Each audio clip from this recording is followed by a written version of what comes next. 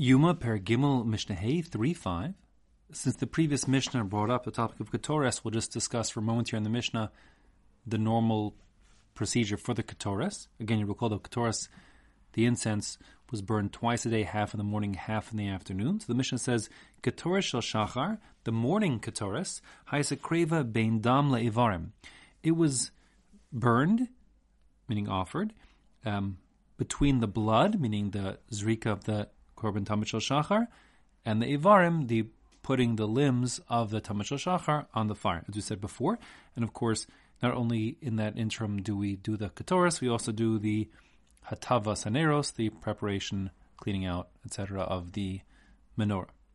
Shel ben ha'arbaim. And as for the afternoon burning of the incense, that's ben Ivarim l'nesachim.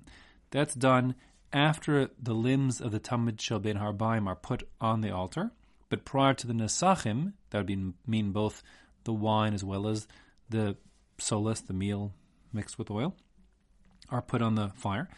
The reason for this slight alteration is based on psukim. So the psukim that suggest that the Ketorah should come prior to the burning of the limbs in the morning is because the pasuk says in Shmos Perek Lamed pasuk Zayin 37, in reference to the Ketoras, it says vehiktir, you'll burn the incense, Ketoras samim baboker, in the morning, repeating the morning twice.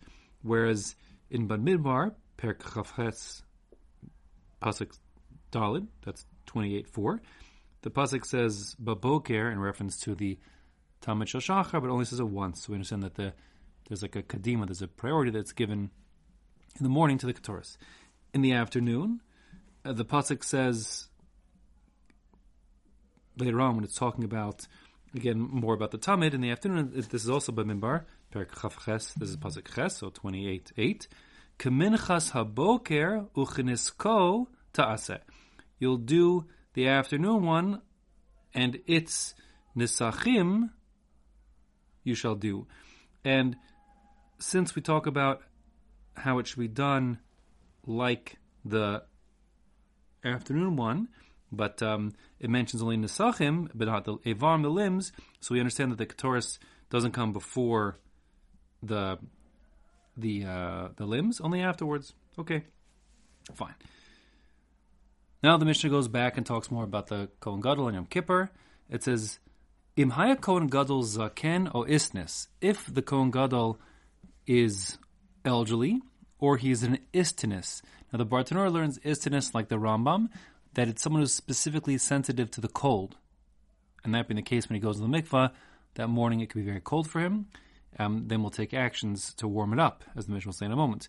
Rashi learns that istinus is a more generic term. It's Rashi in Brachas Tazayin. It says that, Rashi says anyone who's mu'unag or mufunak. Mu'unag means kind of spoiled or indulged with pleasures, and mufunak means like picky or finicky. So that would be a generic description. The Sugya there also seems to talk about going to the mikvah or taking a bath, whatever the case is. So again, the machlokas persists over there also in that Gemara. Okay, either way, if he's sensitive to the cold or otherwise just doesn't want to go in cold water, mechamin lo chamin, they pre-warm him up hot water.